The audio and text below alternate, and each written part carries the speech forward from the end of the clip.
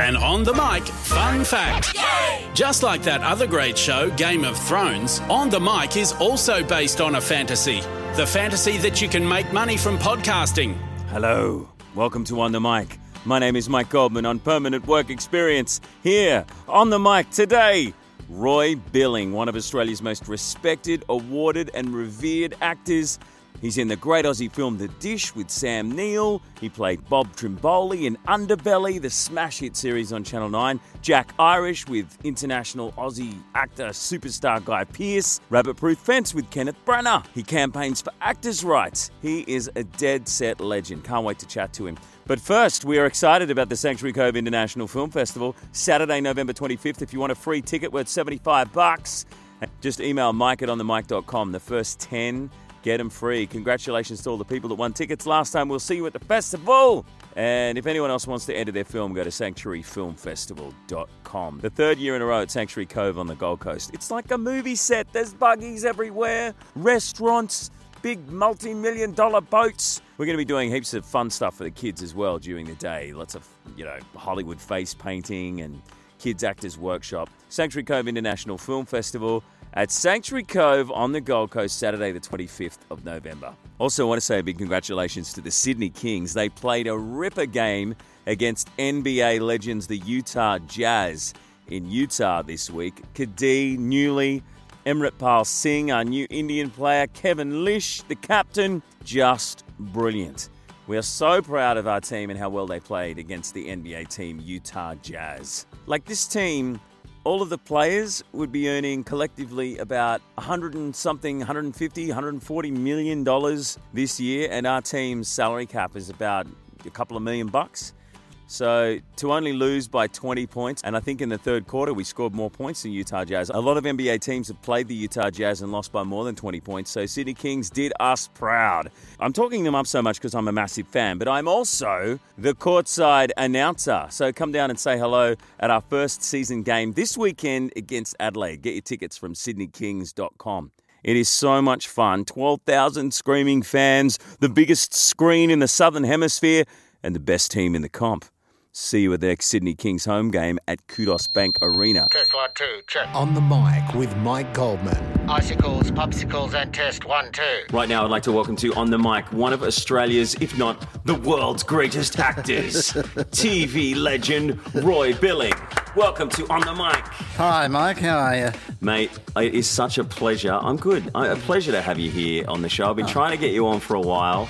I'm a big fan. Loved you in Underbelly. Loved you in The Dish, one of the most successful Aussie films ever. Made almost $20 million at the box office. That's right. You've done your research. I know this from years ago. I actually was an Australia Day ambassador to Parks. Oh, so was I. You've done it too. I was too. So we're in the special club. Yeah, we've been to Parks as an Australian Day ambassador. And I didn't actually get to play cricket in The Dish. Yeah, I have. Like you have. That must have been an incredible movie to work on. I want to talk to you about that, and I want to talk to you about all the incredible charity work that you do, all the amazing awards that you've won, and I know that I've got a lot of actor friends out there that listen to this podcast, especially when I have someone like you on the show to ask a few actory kind of questions about your career and how you got to the incredible place where you have, and your Order of Australia medal and all this great stuff. Roy Billing, you're here in North Bondi Surf Club. What do you think of this incredible view? Oh, fantastic, isn't it? And we're sheltered from the wind.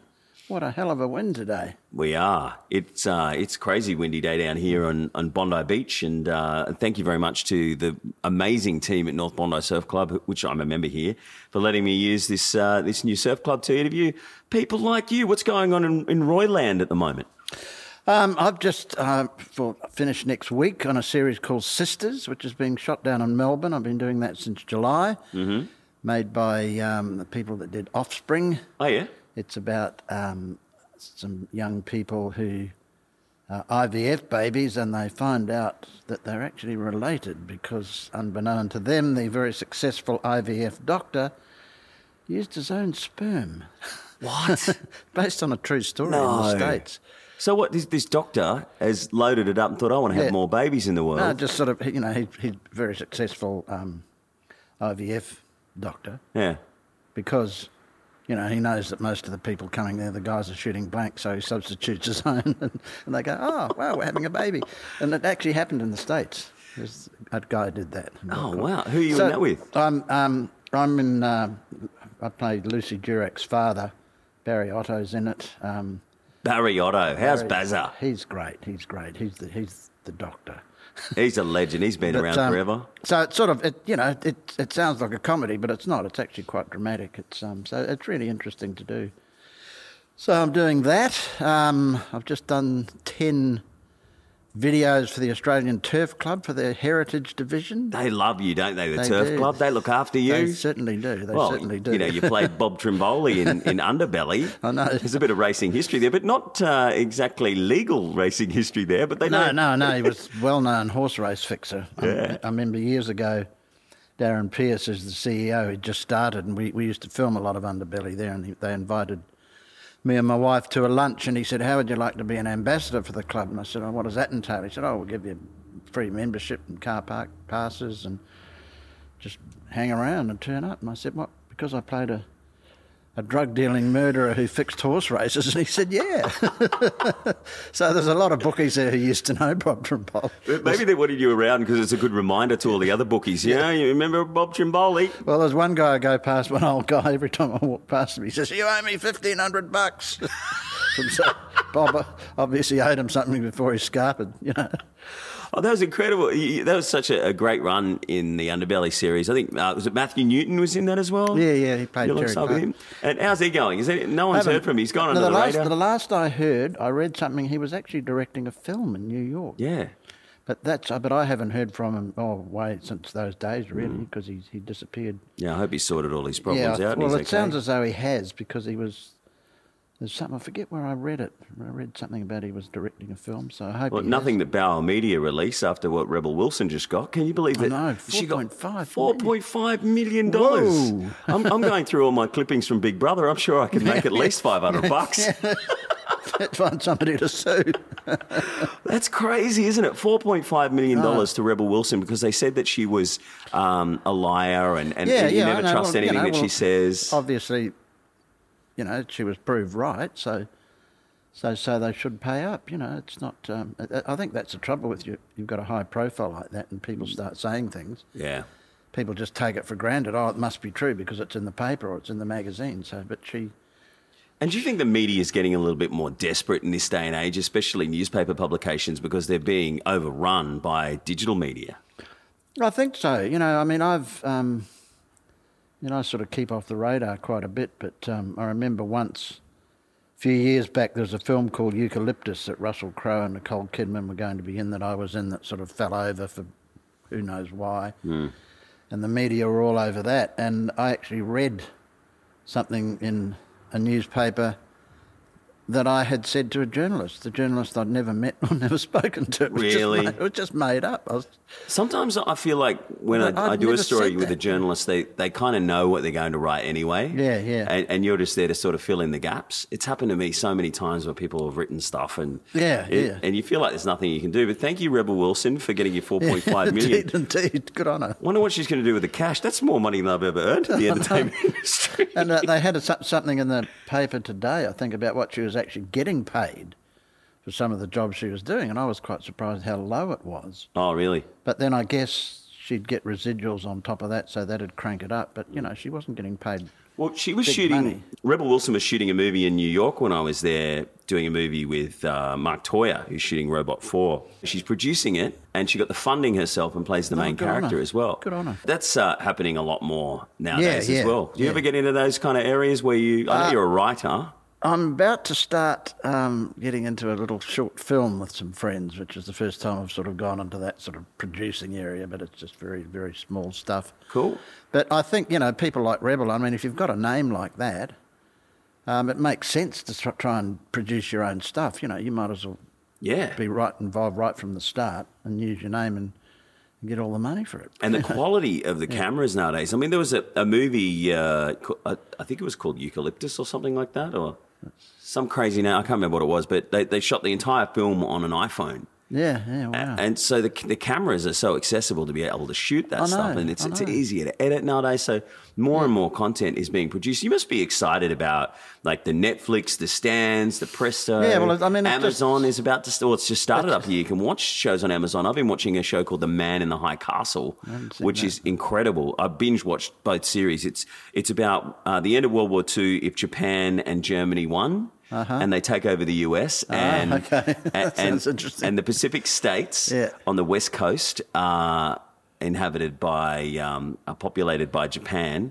and the East Coast is Germany. And it's so messed up. It's brilliant. But it's exciting times for people who work in the TV and film industry because so much more stuff's being made. The whole base is expanding. So, Netflix and Stan are doing their own production. So the whole sort of, there's just more production happening all around the world, so it's great. It's great for actors. Really. What's your short film about you're doing? It's centred around a guy who's a lollipop man at a school crossing. So you're the lollipop man. He's got some serious problems, but that'll be enough until it comes out. Well, hopefully you can get it into the Sanctuary Cove International Film Festival, which is in November. Quick plug for a film festival which I'm involved in. It's been going for 3 years. Sanctuary Cove, that's good. And hey, if you would like to come up, we'd love to have you as an ambassador. When's that on? It's November 25th. We're doing a big sort of Trop Fest outdoor kind of event. Right. Oh, nice. We're doing the kids' films from about 3 or 4 in the afternoon. Yeah. And then it gets probably about PG, and then it gets a little ruder after about 9 or 10 o'clock at night as people are drinking more and loosening up. But we've had so much fun there, thanks to the wonderful people, Corey and the team at Sanctuary Cove. We're looking forward to doing it again this year. And we do features on the Sunday, Monday, and Tuesday as well, showcasing some great Australian and international films. Good. So Very good. You want to be our ambassador this year? Oh, I could be. November. Need to talk to your agent? Yeah. Well, you know my agent. My agent too. Hello, Catherine Scott. No, I'm actually the patron of the Winton Outdoor Outback Film Festival. They have a little Australian film festival in Winton. Oh, wow. What's it like? Oh, it's great. It's been going for, 4 years now. They go for a whole week. There's a big open-air cinema there in the main street. That's fantastic. And they have workshops and show all sorts of Australian films and bring people in and out. It's quite exciting. Sort of a little town 200 k's north of Longreach along Roadkill Highway, but it's at the back of Queensland. Yeah. Mate, I think Tracy Vieira and the gang at Screen Queensland they're involved in that. They are. In quite a big way. Yeah, they are. And she's doing incredible things for film in Australia. Do you know Tracy? Yeah, I do, yeah. So, like, some of the big pictures that she's brought out from the US are incredible. And it's something I wanted to ask you about as well, because I know that you've been campaigning in the past against the unions to try and get more big international name actors to come out to Australia. Yeah. Well, and so she. Well, that's where the money is. My argument is that we work in a global industry and we've got Australian actors working all over the world. So we should start welcoming people in here, especially if they can attract finance. Like for subsidised films, there's compulsory union consultation over whether you can bring in an overseas actor or not. I don't think the union should have anything to do with it. It's, especially if that actor can attract a whole lot of finance. Yeah, and it'll be giving more Australians jobs. It means more films, bigger films, and more work for everybody. It's sort of an ongoing battle I've been... Why do they stop the big names from coming here? Do they think they're stealing work and money away from Australian actors? That's the argument, but also they get fees for the so-called consultation process, and I think that's got a lot to do. Overall... They total, I think last year it was well over $400,000 a year. In fees? Yeah. So it's very political by the sounds of it. Political and to do with money, that's what I think anyway. Have you seen any projects fall through because we weren't allowed to bring some big name actors here? I can't think of anything specifically because I don't know what decisions have been made and what about whether actors can come in or not. But I know what happens now is that the Ministry for the Arts often steps in and overrules the union if they say no about an actor coming in. But I don't have any problems with working with overseas actors, You are one, sort of. Yeah, well, sort of. I'm a Kiwi. I'm naturalised Australian. Yeah, you're a Kiwi that we claim for ourselves, like Sam Neill. It's just crazy that we should be so closed off when we work in a global industry. We should open the whole thing up. Yeah. Anybody who comes in, who wants to come in, should be able to work if immigration approve them. Shouldn't have anything to do with the union. If people can come in and bring more money in... Yeah, totally. It's advantageous to everybody. So you've worked with a few big names over the years. Sam Neill, for one, Sam in Neill, the dish. yeah, I know Sam, yeah. Sam, and I also did a thing, Brian Brown company produced... Brian Brown lives just around the corner. I think he lives in Bondi, doesn't he? He's probably got houses no, he everywhere. lives in Balmain, but he spends a lot of time here. I saw him down the road the other day, I think at Bondi Fish having dinner the other night, and I just thought he lived around here. Yeah. No, I've done a couple of things with Sam, and I see him a bit. I go over to New Zealand every now and then. Got mates in Queenstown where he lives. So You go pheasant shooting with him? No, Sam doesn't pheasant shoot. I go pheasant shooting with his mates. He doesn't pheasant shoot. I think he goes trout fishing. No, he doesn't kill birds. No, he doesn't. But I heard a rumour the other day that his daily fee is $100,000. Oh, You wouldn't know? I wouldn't know. Wouldn't have a clue. A friend was wanting to use him on a film. Said, "Yep, $100,000. That's my day rate." Whoa. That's he just money. deserves it. Yeah, of course he does. And Sam's very versatile. He's got a vineyard. He's got 3 vineyards now. Oh, really? Yeah. Winemaker. Didn't know that. 2 paddocks. Make really good Pinot. Yeah. What's it called? 2 paddocks. Oh, it's called 2 paddocks. I thought you said he's got 2 paddocks. He's got, full of grapes. I think he's now got 3 vineyards all around Central Otago and it's called 2 paddocks. Very, very nice Pinot, one of those Central Otago Pinots. Oh, yeah, they're good. Actually, I've been there when I was over there for the Rugby World Cup and I went to a few Central Otago wineries. Yeah, it's good. Can't remember what the names were, but they're pretty amazing around there.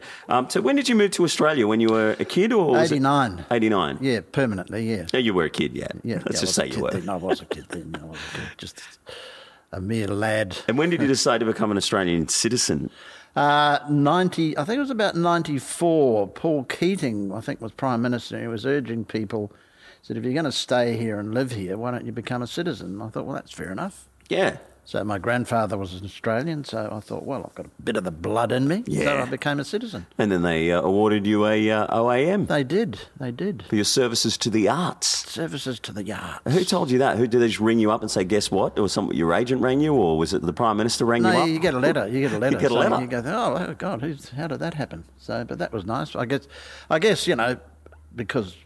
partly because of all the charity work I do, I suppose. I think that's one of the reasons why I got it. Who's your main charity you work for?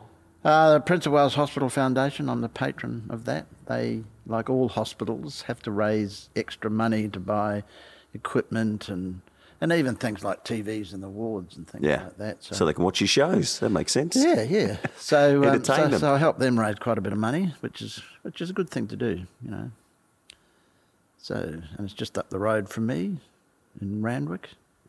So if ever I get ill, I get preferential treatment. Oh, so you get the executive suite. Yes. Well, that works out well. Our patrons here. And you do a bit of work with the police force as well? I did a thing called the Community Awareness of Policing Program, which is just great. They take you away for 3 days. You're based out at Richmond and you sort of sleep over. And they take you through the whole sort of area of policing, like with the water police, forensics. You even get to go down to Goulburn and learn how to drive high-speed police cars on the skid pan. And, that's cool. Oh, it's great. Shooting, all sorts of things. So sort of got involved in that. They've... Did that happen after you were on Blue Heelers? Yeah, after Underbelly. So since then, I've sort of become, quite involved with the police. I go to things like National Police Remembrance Day and all that. Oh, that's nice. But it's an interesting course to do. It really opened your eyes. I tell you what, if you're ever going to think of being a criminal, be a good thing to do because you decide, no way. No the way. things they can find out. And Dry July is another... I used to be involved in Dry July, thing you but I did it for a few years and then I thought, that's enough, No. That's enough. Maybe you want to come and do the other one called Parched March.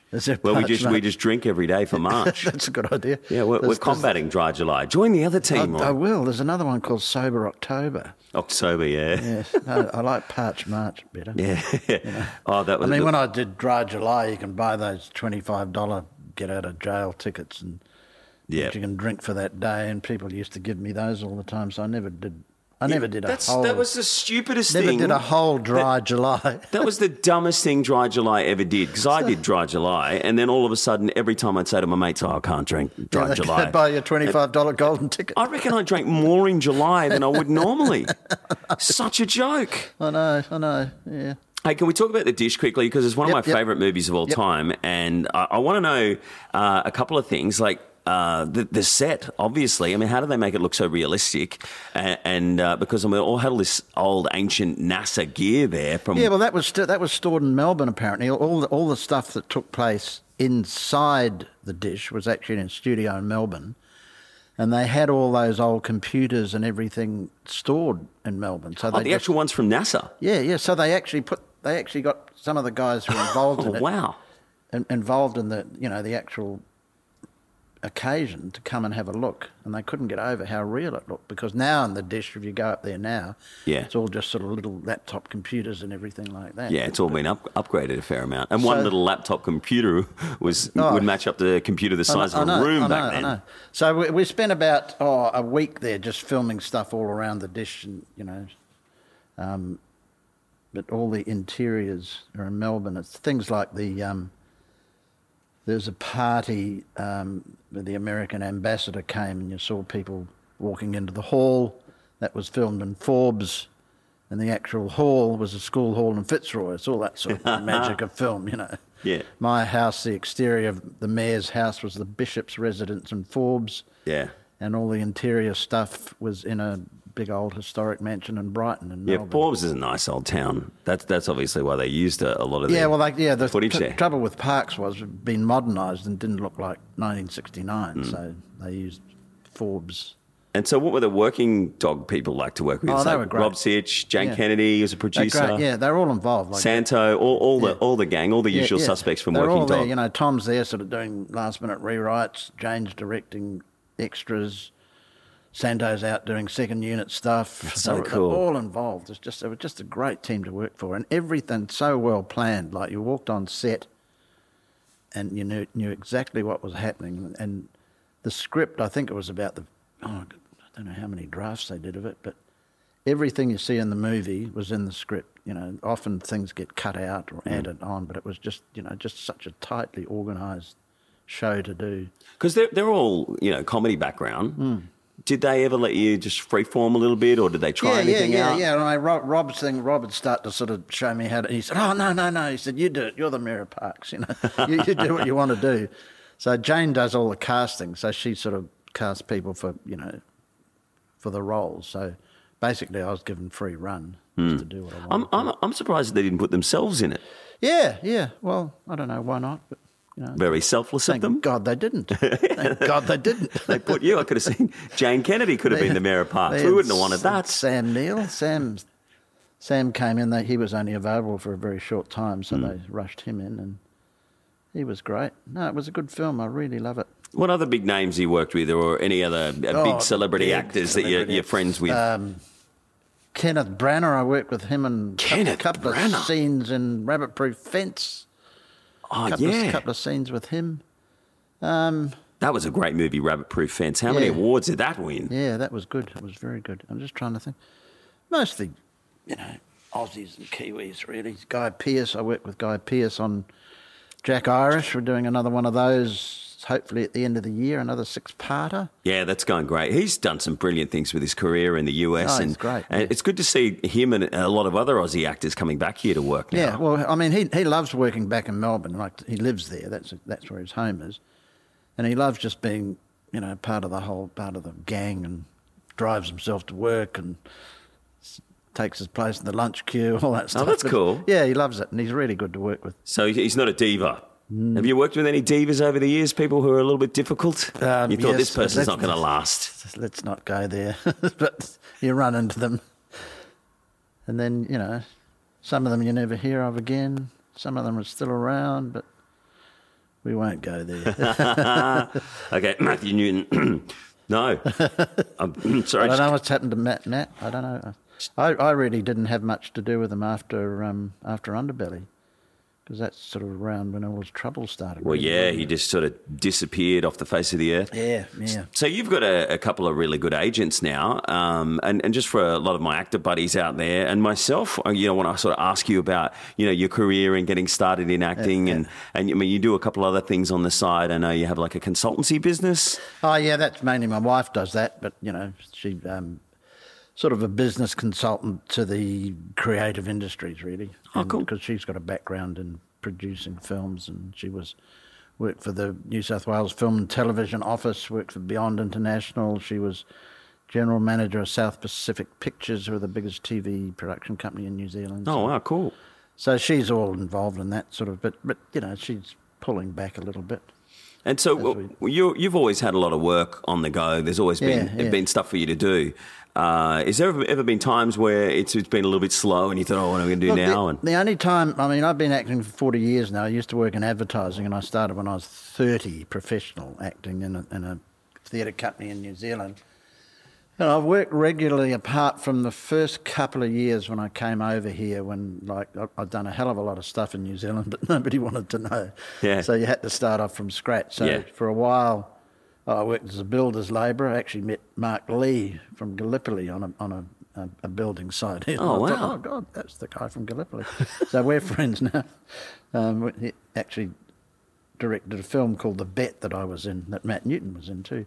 Oh, wow. But so the first couple of years here, I was struggling a bit. I had friends who ran a post-production company called Omnicon, and they sort of took me under their wing, and I built shelves for them and drove a van and did various things. But apart from that, I've been pretty lucky in that I've earned, my income's come from acting and voiceovers now. So. The talent shines through. Yeah, you're a voiceover dude. You've got a few regular clients. So are you. Yes. We've got the same agent. We've got a good agent, haven't we? Yeah, Catherine Scott, and very she runs an agency called kathyevans.com.au. And Kathy Evans, who started the agency years and years ago, she was around back in the 80s, and I was a little voiceover kid. There you go. And that's how I got involved with them. But she's an incredible icon in the voiceover industry in Australia. And now Catherine's running the agency, and she's just the best agent I have ever had. She's really good. I love the way she promotes the voices, on social media, and she's right there. Do you know what I love about her? Besides the fact I can ring her at 11 o'clock at night if I want and say, hey, what's going on? After one too many drinks. The fact she actually does what she says she's going to do, and she returns your calls, because so many times over the years I've had agents, they get back to you about 4 days later. She'll get back to you on the day. Yeah, I know. That's good, isn't it? She is so good. So what's some of the clients that we probably could recognise you on the radio or TV my ads? biggest one is the CrimSafe thing. Kimmy's dad on CrimSafe ads. They've been running for... Oh, God, nearly 10 years now. 10 years? 10 years. I just started off where, the guy said, my daughter's bought a house. So you're on camera on them as well? No, right. My daughter's bought a house, and so we installed CrimSafe doors for her. And then it went on, and she had a boyfriend with a ponytail he called Farlap, and then they had a baby. And apparently when the baby was born, people were sending flowers to the head office in Brisbane just as a joke. Yeah. Your ads are so believable. So it's sort of, and that's just an ongoing story. It's a great concept. It's like a little soap opera, He's always talking about. One stage, they took me out of it, and Kimmy herself came on, and I was supposed to be on a mobile home tour of Australia, and they brought me back again. But it just goes on and on. So, and people come up to me in the street and say, "Oh, you're Kimmy's dad," which is amazing for a radio ad. Yeah, they recognise the voice. That's great. Some people recognise my voice before they'd recognise my face, because obviously, Big Brother and TV shows I might have hosted in the past. But I'll be at a checkout and I'll just start talking, and she goes, I know you. I know you. I didn't know until you said something. Yeah. But I know you now. You done any weird voiceovers? I've done a couple of weird ones. Like I was the voice of the mosquito on the Raid commercials, the 10-pin bowling ball on the AMF 10-pin bowling ads, and obviously Big Brother and a few other random things. You ever done anything weird like that? No, not really. My stuff's fairly straightforward, really. What about accents? Do you do accents? You ever thought of having a crack at the US? I've done all that stuff, but most of my voice work is just me, my voice, Aussie character, The Aussie bloke. Do a bit of Kiwi stuff in New Zealand. And you nail that. A bit of that, a bit of that. What did somebody say to me? I was working in Wellington once when they had the premiere of the first Lord of the Rings movie, and they're getting the streets all ready for it, and we were shooting in the streets, and one of the crew guys said, Wellington's now, it's the film capital of the world. I go, That's interesting to know. Interesting? Interesting. Because let's get a beer from the chili bun and have a chat. Yeah, film capital of the world, eh? You weren't in Lord of the Rings or... No. No, just because they were doing it there. No, I was doing something else over there, a little TV thing. So you're living here in Sydney. Yep, in Coogee, not far from here. Oh, that's good. That was easy for you. We probably should have gone to Coogee Surf Club. Oh, no, this is fine. This is iconic beach. God, it looks great. I just wanted to ask you a bit about the Logies that you've been nominated and won. You won the AFI award as well. I haven't won a Logie. I've been nominated. Did you win a Best Supporting? No. I was nominated for Underbelly. I won an AFI award for Underbelly. I've been nominated for Best Supporting Actor for, what was it, Siam Sunset.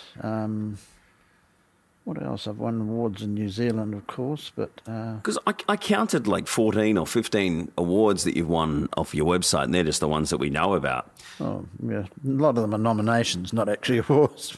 That's as good. Yeah, it's like top 3 usually. Yeah. That's good. That's good. What do you think makes a good actor? Look, I think there's a great New Zealand film called Hunt for the Wilder People with Sam Neill and this little kid, and they go... I love that film. Go bush. And I read an interview with the kid, and he was a bit nervous about the whole thing. And Sam said something which I think just nails it. He said, acting is pretending you're somebody else but making it look real. And I thought that actually sums it up. That is the simplest explanation I've had, you know. Pretending you're somebody else but making it look real. So that's what it's all about. Oh, that's annoying. I know. I'm sitting here doing an interview and all of a sudden Waverley Council have decided to show up with Waverley Council, they've got a giant vacuum cleaner and... Oh, thanks, very guys. Very impressive. We'll just talk louder. Clearly they didn't get the memo. No. So, no, I thought that was a brilliant sort of summation of what it's about, you know. And I think, you know, when you're acting, I mean, you're using parts of yourself, using your own experiences, your own emotions... So if you're being truthful and people believe that you're somebody else, that's fine. That's great. Do you have a ritual or anything that you go through when you... Not now, no. I mean, when I don't do stage work anymore, but when I did stage work, I used to do a voice warm-up and a bit of all, you know, limber up and all that. But, no, I just think I've been doing it for so long now, I just switch on and switch off, which is good to be able to do.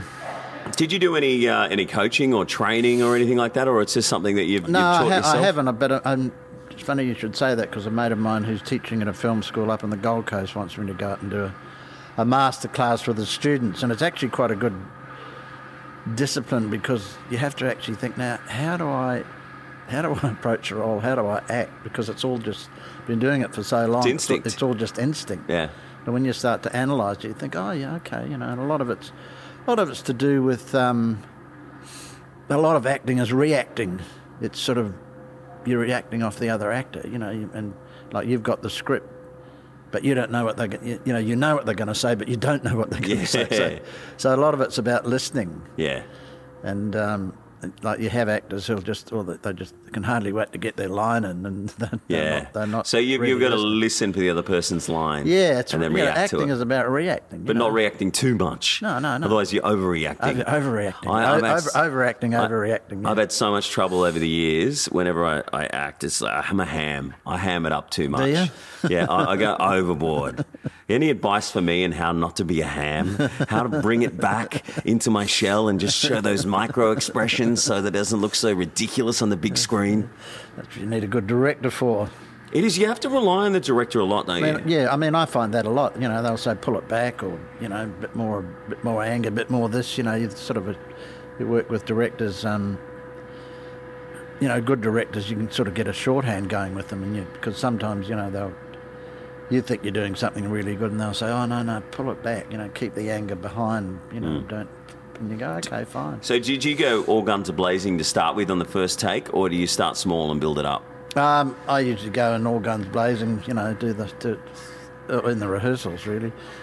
Yeah, so you know what you're going to do. Yeah, so the director, you know, if you do what you're going to do in the limited amount of rehearsal time you get on film or TV, and the director says, no, you go, okay, fine, well, I won't waste that on the take. But do you ever have to cry? You're like, you done any?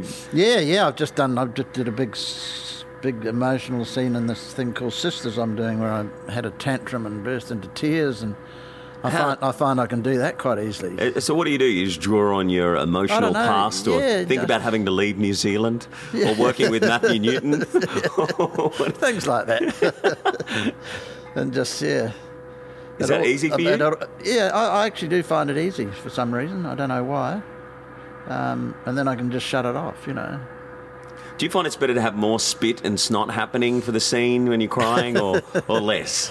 Oh, the more the better, I reckon. The more the better. Like Russell Crowe in Gladiator. He's like, you murdered my child and my wife, and he's just spraying spit and snot everywhere. That's what gets you Academy Awards. I mean, some of the stuff, you know, they have the makeup ladies can come in and they sort of little tube with a bulb on, and they'll put cold air on your eyes to make them water. You know. Did you do the cold air thing? No, I've never done that. Roy Billing doesn't need the cold air on the eyes. I don't need the cold air in the eyes. To hell with that. I can do it myself. Do it for real. But that's a good way to get that thing going. I didn't know that. Yeah. Because I've often wondered how they made people cry. Hold your eyes open and squirt it with water. Squirt it. No, just air. Just air in your eyes, and your eyes start to water. Because I've always, if I've had to cry in a scene, I've just kept my eyes open as long as I could and not blinked. I guess it's the same thing as air. Same thing, yeah, the same thing. You're just getting more liquid. You're not, you're blinking and you're sort of using up the moisture in your eyes, I guess. I don't know. You emotional thing, you. Is there a role that you've ever really wanted to play? If you could play any role in any movie, any role, what would it be? Movie. Past or present or future? Oh, that's a big one. Because there's a role coming up to be a Waverley Council. Yeah, I big think that's what I want to be the guy that drives the truck. Drives the truck. No, look, I've been pretty lucky. I've had all sorts of roles, from country town mayors to drug dealing murderers to fathers. I'm getting a lot of dad and granddad roles now, but no, I definitely want to be. There they go. Be the guy that drives the Waverley Council vacuum truck. What's your favourite movie of all time? With Nail and I. How good is that? Yeah, isn't that great? I love that movie. I actually met Richard E. Grant. We're making time. I actually met. What is that in the sink? It's matter. Yeah, I just love it because it's all about actors and that whole trying to frustration get work. of not getting work. And I actually met Richard E. Grant when we were doing the stage version of Cloud Street in London. He invited the whole cast and crew round to his house in Richmond for this big lunch. Oh, wow, cool. And played badminton on the lawn. He had a big Aussie flag there. He's a vegetarian, but he had a cook in to cook roast lamb. Oh, wow. He's a teetotaler, but there's champagne and wine everywhere. It was just such a great day. Oh, that's awesome. So I've actually got a photo with me and him. With Nail and I. Your favourite movie. Did you With tell him Nail it's and your favourite movie? Yeah. What did he say? Oh, I think a lot of people say that to him. Yeah, it is a great film. I just think it's a great actor's film because it's all about that frustration of not getting work, and then when you do, and then that I love it when I gets the job, and he hasn't got the job, and this sort of that envy. He played it beautifully, and he played a brilliant alcoholic because he doesn't drink. But his father was an alcoholic. Right. He shot a movie. He wrote. I thought they were drunk in that. He wrote and directed a movie called Wawa, which was where was it? In Naughton, Rhodesia, in one of those South African countries where his father was the ambassador, and his father was a chronic alcoholic. Mm. So he doesn't drink at all, but he played that character and with Nail like perfectly. You would have thought he just nailed it. You thought he was pissed. One of my favourite moments in the movie is where they can't afford to pay their heating bill, so they strip down and start putting Denka rub all over their body. It's hilarious. It's really funny. And they're scared of the hunter that brings them a pheasant. Yeah. And that chook they cook, they just put the chook in a kettle and put put it in the oven. You made me want to watch that again. Yeah, it's good. That's amazing. Roy Billing, you are such a legend and an icon in Australian film and television, and it's been such an honour to talk to you. Thank you it's been great. Thank for coming all the way down here to North Bondi Surf Club. All the way from Coogee. All the way from Coogee. And mate, hopefully you can come up to the Sanctuary Cove International Film Festival in November. Yeah, let me know. You've got my email address, so let me know when it's on. Sort you out and look after you and treat you like a king. Yeah, that'd be good. Good fun. They're really good to see you there. Thank you, Roy Billing. Thank you for being on the mic. Thanks, Mike. Good to be on the mic. You've been listening to On the Mic with Mike Goldman. Subscribe, download and review at iTunes, Audio Boom, Stitcher or your favourite podcasting app. For more, like us on Facebook and follow us on Twitter. This has been another quality podcast production from Bytes.com.